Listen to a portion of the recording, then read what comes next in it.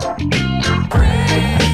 Adonai for the rising of the sun to the end of every day. Praise Adonai, all the nations of the earth, all the angels and the saints sing praise. Okay, Matthew chapter 7. As we continue the book of Matthew, and we are doing the Sermon on the Mount just now, which we're actually almost finished with them. This chapter completes the Sermon on the Mount in Matthew. It's been a fantastic one, I believe, especially kind of connecting the dots and seeing how it comes together as a sermon, how he deals with so many important topics. Again, if the Son of God is going to teach, he's going to make sure that what he teaches on is very important and lasting. I love that song we sang, the last song, where it has 3 portions of the Sermon on the Mount that we see. Even the one that says, the one about the bread, you can't live by bread alone, but by every word of God's mouth. That actually came from Jesus when he was tempted in the wilderness. So a really good song. So Matthew chapter 7, starting in verse 1. If I can have the next slide, please. We'll just do a quick review. So in a way of review, what we've been learning so far really in the Sermon on the Mount, really it's about love. I mean, he's preaching the kingdom of heaven. He's preaching God's character, God's heart. And really what's God's character, God's heart is full of love. And so what we're learning a lot through this is love. And of course, the Bible's filled with portions of love. The cross is love. The disciples and their commitments, love. Paul, of course, in 1 Corinthians 13, this explains all about love, very broad definition. 1 John, that book's all about love, and really the character of God and his kingdom is love. And that's what we're learning through, we're reading through the Sermon on the Mount. And so we invest in this love. We invest in this kind of kingdom character. And we trust that it's safe, that our investment, our time, our thoughts, everything we put into God's kingdom of character, which is love, it's safe, it's satisfying, and it's a good way of life. It's eternal, as opposed to the worldly way, which is normal, the normal, natural human way of doing things. It's filled with, as we saw, anger. We learned to study that, contempt. Remember the ogre, anger, which comes into contempt, this kind of frustration, this kind of, looking down upon other people and labeling or pushing them outside of, society or our defines of what society should be. Uncontrolled desire, lusts, lies, manipulation, betrayal, retaliation, hatred for those who oppose you, those who you feel are against you, and of course, hypocrisy. These are all things that are normal characteristics of the way the world is. It's the stuff that, as I said before, is what good soap operas are made of. But it's not the way of the kingdom of God, because the way of the kingdom of God is full of love. And Jesus deals with each of these issues in the past very specifically and in depth. But today, we're going to get to the next section, which is blaming and condemning. And this is, of course, a dangerous and a worrisome way of life. It is, of course, like these other things we talked about, like anger and contempt and so on and so forth. These things, like contrasted to love, which is eternal, are temporal and they're unpredictable. It's not a safe way to live lives, but yet it's so natural and what's so fitting for so many people. And so our prayers, our desires is that we see the value in the character of God's love and his kingdom. So next slide, please, Gary.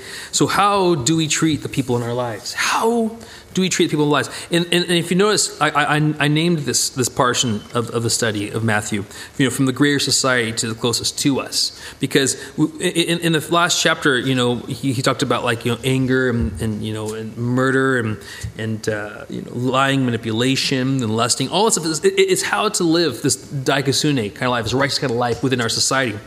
But now we're going to kind of home in a little bit. I believe Jesus is homing a little bit more towards the people in our lives, like in our church lives, our family lives, our work lives.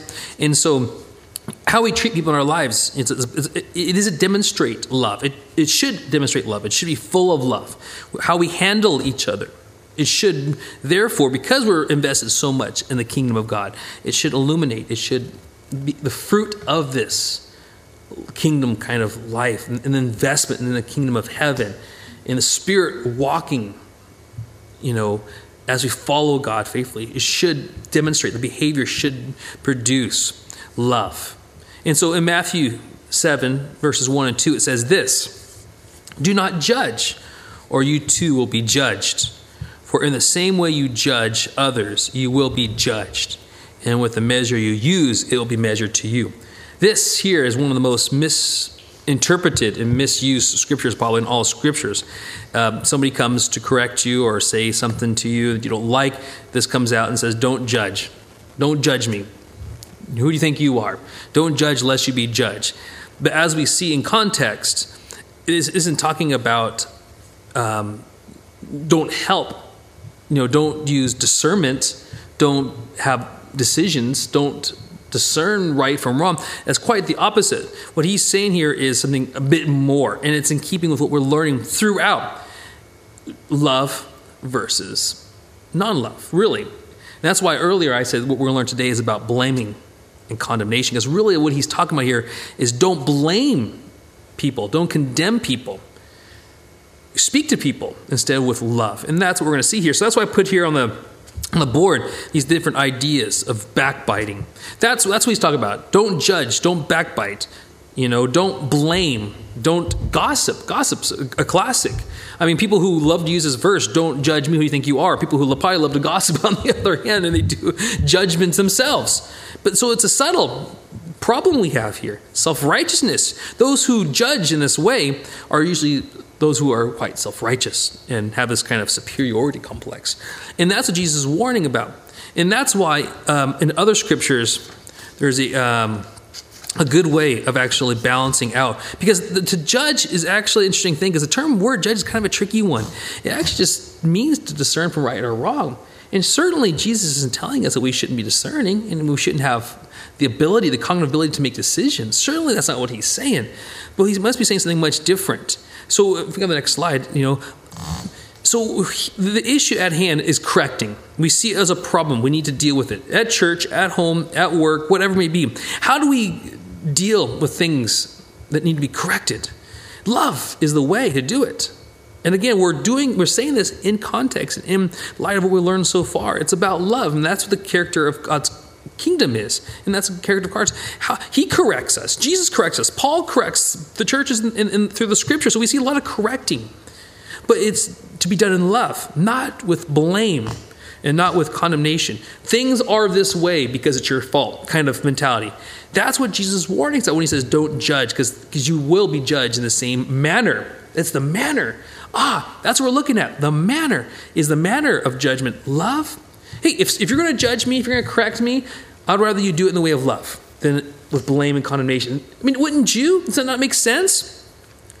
If the manner in which you judge is that manner in which you're going to be judged. If you say, well, I'm just trying to help, but you're doing it in an attitude of blame, an attitude of condemnation, that hurts. And like we learned with the little ones even, and we're learning today, is we want to be treated a certain way. And so we ought to treat others in the way that we would want to be treated ourselves. So when I go to correct, and when you go to correct, talk to somebody about something you're concerned about, you see something that's up, an error, a mistake, we need to first ask, how do I approach the situation so that I do it in a manner of love that I would receive and learn from, as not to blame or condemn. So again, we are, however, living in a blame society, and that's the big blanket that we have to make our way through. The default response is usually to blame and condemn. It's not my fault, it's your fault. And I'm going to sort you out. That's the mentality. I'm going to fix you. I'm going to sort you out. You need to be corrected. And here I am. I'm going to slap you about. And I've actually had strangers threaten to slap people. I've heard them slap me and other people. I'm like, but they say it in a joking manner. Oh, you need to sort that man out. You need to slap him out. I'm like, oh my goodness gracious, quite aggressive. But that's the way of our society. It's to push and bully people about, thinking that you're all great and everybody else is so messed up. But that's not love. That's the way of the world. That's not the way of the kingdom of God. So in Galatians 6:1 gives good advice on how to deal with each other. It says, brothers and sisters, if someone is caught in a sin, you who live by the Spirit. So the first thing is a spiritual-minded person. a spiritual minded, a person who follows after the Spirit of the living God, and a person who's filled, who's walking a spiritual kind of life. That's our prerequisite, I think. So again, if you see a situation come up, I need to talk to this person. And I'm not talking about just church issues. I'm talking about family issues, how you treat your children and your spouses, how you would treat your coworkers, how you would treat your friends. Stop and think. I need the help and the guidance of the Spirit of the living God. So God, help me. Give me wisdom. Give me discernment. Give me the ability. So if you see a problem, an error, a sin, go. But you need to be Spirit-filled first. So that person should be one who lives by the Spirit and should restore that person gently. So of course, the attitude isn't to thump someone. It isn't to kick someone or give them a doing or to slap them. It's to be gentle, to be caring. Again, thinking, how would you respond if you were to be treated this way? Right? So it takes a lot of wisdom and tact. But again, here's the tact still in there. Watch yourselves. Be mindful of how you present, how you deal with the situation, or even how you see the situation, because you might be that person someday. See, or you also may be tempted in this matter. You may be that person someday, or even worse. So think, when your time comes and you need to be corrected, sit down, talking to whatever, how would you like to be approached? So you see again how Jesus, when he comes to conclude it later on, with treat others as you'd want to be treated, it's already in here in the scriptures. Love, not blame, not condemnation. So again, Jesus is not saying that we should not correct. Okay, so don't say this to somebody who's trying to help you out, saying, don't judge, lest you be judged. Because if you say it to me, I'd say, okay, fine. If I'm not being loving, then I apologize. I'll be loving, because when you come to correct me, I would hope that you would do it loving. But don't leave me high and dry. If something needs to be said, something needs to be done, I would appreciate a good, gentle rebuke. So Jesus is not saying that we should not correct. What he is saying is that we should correct in love, not in blame and condemnation. Again, after this sermon, Jesus spent his whole life discerning right and wrong, right? Isn't that why we even bother reading our Bibles, as we're trying to learn from Jesus what's right and what's wrong? That's what he did. He dealt with the Pharisees, he dealt with the Sadducees, he dealt with the scribes, he dealt with his disciples and various other kinds of people, discerning what's right, what's wrong, and correcting people. So he's not saying that, or else he'll be a big fat hypocrite. Paul, as well, after Christ, spent most of his writing explaining to folk in the churches how they were doing things wrong and how they needed correction, right? Again, Paul would be out of line with his teaching if we would look at this as saying we shouldn't correct and we shouldn't help. And this is a matter of restoration. Remember, we learned about that way back when we started the Sermon on the Mount, when we talked about the anger, right? When he says, when you go to worship God, or you're in a very important ceremonious situation, and you remember that somebody is burning with contempt against you and angry with you. He goes, that that pain, that the feeling, the sensation of having that weight on your shoulder of anger and contempt. Stop what you're doing and go and make restoration with them. Stop and go for their benefit, because you don't want them, out of love, you don't want them to hurt that way. And that's the same thing here. It's like, out of love, we don't want people to hurt. And we know that the sting of sin is painful. We don't want them to hurt. So we want to intervene. We want to say something. But we got to be very careful on how we do it. And that's what we're learning this morning.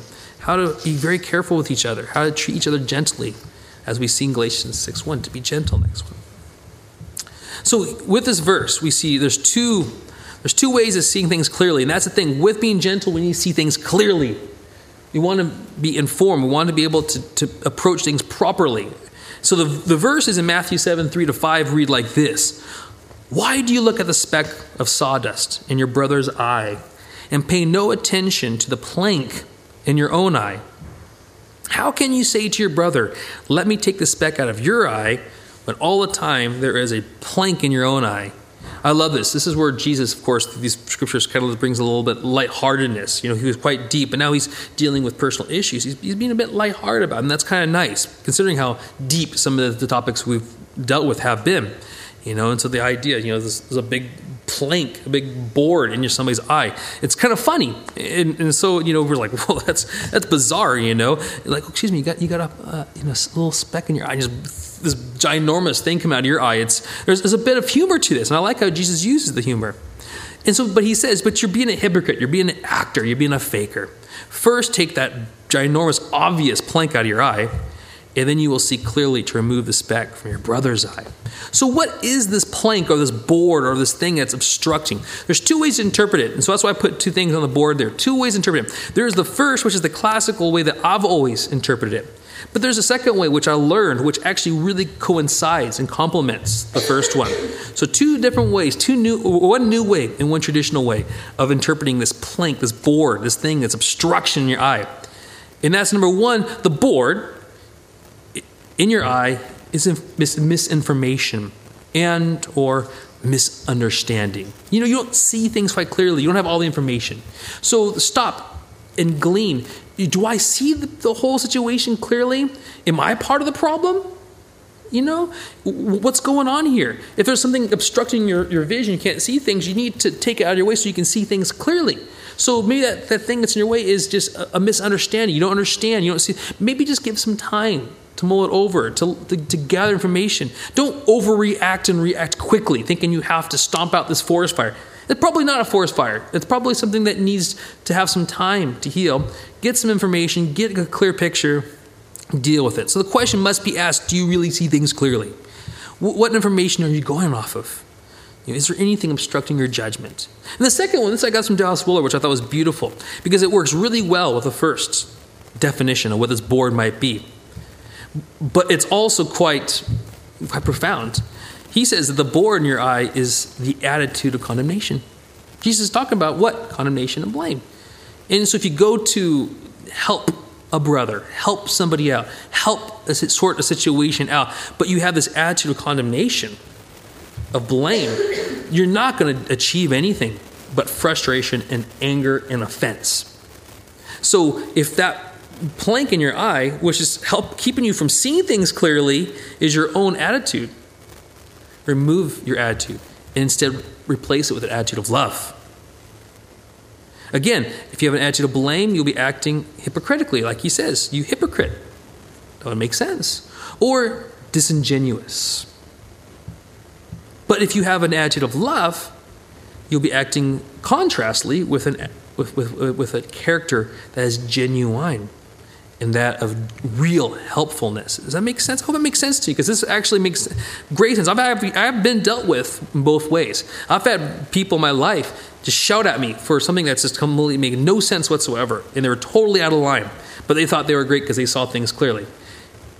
And maybe what should happen is the plank should have been removed. And I've also been dealt with and have people talk to me in a real loving manner, and I was in the wrong, and I saw that I was in the wrong. But the attitude, the gentleness, the care that was given to me, I saw this person love me and they were looking out for my best interest. And I respond to that. And I still remember to this day, being treated that way. You can get a lot. My mother-in-law used to always say, you can catch more bees with honey than you do with vinegar. I like that, because honeys are attracted to honey, or bees are attracted to honey, but not vinegar. And so we're dealing with each other. Again, if we have a vinegar kind of mentality and a vinegar kind of characteristic about us when we deal with sensitive situations, it's just going to push people away. But if there's honey, if there's love, this beautiful attribute of God, then again, we can win souls. Next one, please. But there is a problem. I was talking earlier with someone, I can't remember who it was, it might have been Graham, about this good old saying, which I think is a beautiful saying: hate the sin, love the sinner.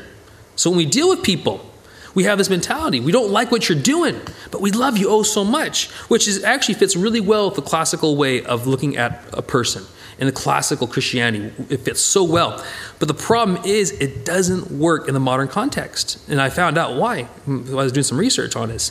And it's because of this modern invention called behaviorism. Modern invention, 21st century, gotta love it. Or actually, this is back in the 20th century, behaviorism. So classically speaking, people were believed, this is kind of looking at the philosophical side of things, people were believed to have material bodies and immaterial souls or spirits, which we now are commonly referred to as a mind. So if you go into a university or college and you learn about mind, usually that's replaced the idea classically of the soul and the spirit, okay? So there's two different elements to us, or would say substances. One's material, like the heart and the mind, the brain, the skeletal system, all the nerves and the blood. That's all material, okay? It's made of DNA and various kinds of molecular structures. But you also have parts that aren't that way, are immaterial, like your thoughts, your imagination, your dreams, your emotions, feelings, desires, dispositions, so on. Things that you cannot actually pin down with material, or molecular kind of substances. And the way how they dealt with it in the past, classically, is with dualism. Well, there's two different substances, material and not material. Simple as that. But in the 20th century, there has been a rise of modernism. And the modernists want to reduce. They don't like the idea. It doesn't answer enough questions to have this mysterious, immaterial substance. So they want to reduce and eliminate immaterial substances. So what they do is they call or consider the immaterial parts, like our thoughts, our imaginations, beliefs, whatever, feelings, pain, all this different stuff. They reduce it to simple byproducts of brain activity. So they're just, it's like smoke from a fire. So they're byproducts of brain activity. So really all you are is material, and your brain is a part of that. And then, what's consequence of who you are is your behavior or your actions. So that's why the word behaviorism comes from. So you are your behavior. Or in other words, as it says up there, I am my actions. So you're starting to see the problem here. So if you say, I hate your actions, but I love you, we're starting to see a contradiction, because I am my actions. I am my behavior, because of this invention of modern, behaviorism. And so psychologically, how psychologists would deal with it would be like it says down here. To see a person's behavior is to see a person. And that's how they treat people. They look at their behavior. They look how they respond to certain things. And they believe when they see the person's actions, behavior, they're actually seeing into the person's soul, so to speak. So psychologists attempt to learn what's wrong with the person by watching their behavior, and then attempt to change their behavior in faith that they're actually changing the person for the good. So you see, it's well intended, it's some good science. Problem is, it doesn't really work. First of all, the consequence is this. When we say we disagree with what people do, but we love them deeply, and so it comes across as a contradiction. And that's unfortunate, because therefore to hate a person's behavior or sin is actually to hate a person, because they see themselves as their behavior. Who do you think you are to judge me? Well, I love you as a person. I love you as a soul, as a mind. And classically that works, because you can love a person, their body. You can love their minds, because it's separate. Because it's a dualistic kind of distinction. And even their behavior is distinct. So you can go to a prison and say, you've done all this wrong, you've messed up, and you're here paying the price, but you know what? There's hope for you. There's a chance. I can love you as a person who's created in the image of God. And we can divorce that idea of what you do and your behavior and your actions. We can say you have messed up, but that doesn't make you a mess up. While, unfortunately, because of this theory of behaviorism, you are a mess up because what you do messes up. And so what they want to do is they want to correct you by correcting your behavior. So that's a problem that we have here in dealing with people and dealing with in the 21st century context. And so we need to be prayerful and tactful when dealing with people. Next slide, please. So being tactful, dealing with people, we need to bring the situation things that are helpful. And that's when we get to the next section. In Matthew 7:6, it says this: do not give dogs what is sacred, and do not throw your pearls to pigs. If you do, they may trample them under their feet and turn and tear you to pieces. Okay, another one of those classically misinterpreted and misused scriptures. Okay, I don't want to share the gospel with you, because the Bible says don't give to dogs what's sacred, and don't throw pearls to pigs. So I'm not going to give you the gospel. I'm not going to give you my God, because he's too valuable and too precious. That's a misunderstanding of that scripture, and I'll tell you why. Because we'll hear what Jesus means when he says these things. He does not mean that people are dogs and pigs, first of all. He's not calling people dogs and pigs, okay? He's actually, what he doesn't mean as well is that people don't deserve valuable things, like the gospel, like the truth. What we do read when we see these verses, and what it does mean, is this: dogs have no use for Bibles. And that's common sense, isn't it? Dogs don't have use for Bibles. They don't know how to read. And pigs have no use for pearls, because what's a pig going to do with pearls? A pig wants to eat and slop around in the mud. You give him a big playpen of mud, he's in heaven. You give him a bunch of slop to eat, he's in heaven. Give him pearls, doesn't know what to do with it. So they're of no value. So he's not saying don't give people things that are valuable.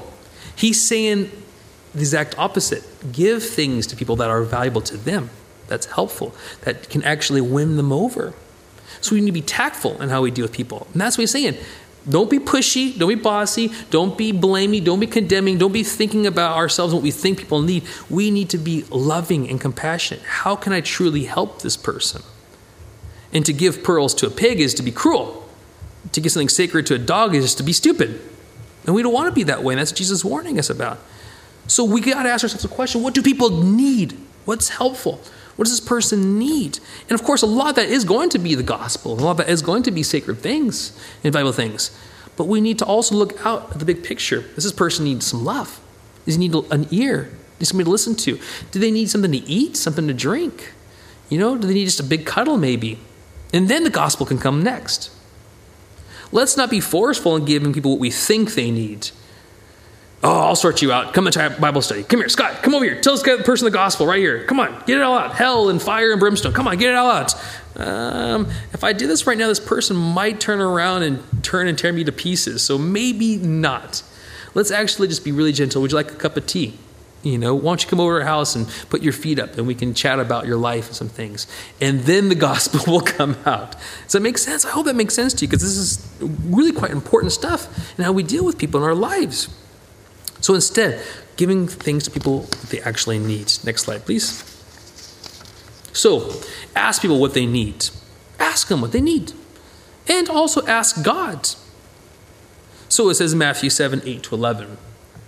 Ask and it will be given to you. Seek and you will find. Knock and the door will be opened to you. For everyone who asks receives. The one who seeks finds. And to the one who knocks, the door will be opened. So do you truly want to be helpful? Do you really want to help people out? Do you really want to be there for them? Then ask them what they need. Seek what could be helpful. Knock to receive opportunity. But not just to them, not just to people, not just asking what can I do to help you? How can I, be there for you? But actually ask God to intervene, and he will show you ways as well. So continue on in Matthew 7. It says, which of you, if your sons ask for bread, will give him a stone? Or if he asks for a fish, will give him a snake? If you then, though you are evil, know how to give good gifts to your children, how much more will your Father in heaven give good gifts to those who ask him? So again, our relationship with God should be informative on how we deal with people. This is a similar relationship we have with God. He gives, he loves, he cares. We ask him, we expect that he would give us good things in return, and not dodgy things like, hey, God, give us some bread. No, here's a stone. Hey, God, give us some fish. No, here's a snake's going to bite you and make you sick. We give in the same manner, or we ought to give in the same manner that God gives to us. And that is out of love. We know, we trust that when God cares for us and he takes care of it for us and he provides us and he gives what he needs, he does it because he knows what we need. And he waits for us to ask sometimes even. And he's loving in his method. He's loving in his behavior and in his attitude. So what we learn as we're learning, deal with people, correction, disciplining our children, whatever, being there for coworkers if we're in a supervisor situation, or if we have to, just to talk to a brother about something that you're concerned about, doing it out of love, asking, how can I help? How can we do things together? How can we work together? Gentleness, kindness, and humility, not with blame, not with condemnation, not with frustration, not with anger. You see the difference? Not with a pointing finger. Next slide, please. So beware when we ask, how can we help? That we don't do it with bogus motives. Because here we see in James 4, verses 1-3, what causes fights and quarrels among you? Okay, so there's fighting in church. What's causing it to happen? Don't they come from your desires that battle within you? You desire, but you do not have, so you kill. So again, he's talking about these uncontrolled desires. Remember Jesus talked about uncontrolled desires and passions earlier with lusts? Get it under control. It's these desires that are out of control that's causing problems. You covet, you want something that you cannot have. So you quarrel and fight. You do not have because you do not ask God. When you ask, you do not receive because you ask with wrong motives. So we need to check our motives. Is it love? Or is it of the world? I want, I consume. Now acknowledge me. Which is full of what? Blame and condemnation. Do we blame? Do we condemn? Are we angry? Are we full of all these things we learned earlier with the uncontrolled desires like we're seeing here? Wrong motives. What's the right motive? Only and always an attitude and heart of love. Why? Again, wrong motives, that you may spend what you get on your pleasures. Self-centered, self-focused. So, when we correct in context, when we go speak to a brother or sister or somebody, family member, are we really being helpful or just being selfish, blaming and condemning? Last slide, please. So in conclusion, in everything, and here's the golden rule, and this so makes sense. How is this not in a better place?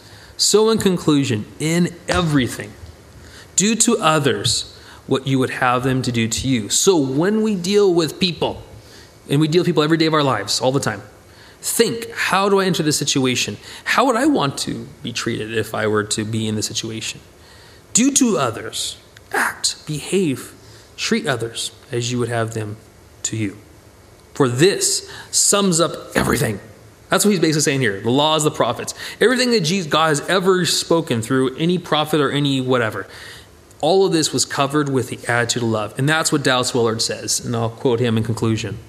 This is, of course, Jesus, his world-famous golden rule, which every subsequent moral thinker has had to come to terms with. This is love. And everything that is intended for us by God is included within it. So that's it. How do we treat one another? With love. Not bogus motives, not the worldly way, not with frustration, quick-temperedness, and all that jazz. So we need to stop sometimes. We need to pray. We need to be spirit-filled, asking for God's Spirit to intervene and to help, to be gentle, to be calm, to be helpful, to think, how could I really be helped? Be informative, removing the plank that distracts us from seeing the thing clearly. And if that be our own self-righteousness, our own condemnation and blame, then ask the Lord to remove that for us so we can go in to truly and genuinely help, and not just to be some kind of superiority complex or self-righteous type of person. So that's what we learn from Jesus. And Jesus, who is the Son of God, knows what it's like to correct with a loving attitude. He knows what it's like to be superior, but yet not have the superiority complex that just does nothing.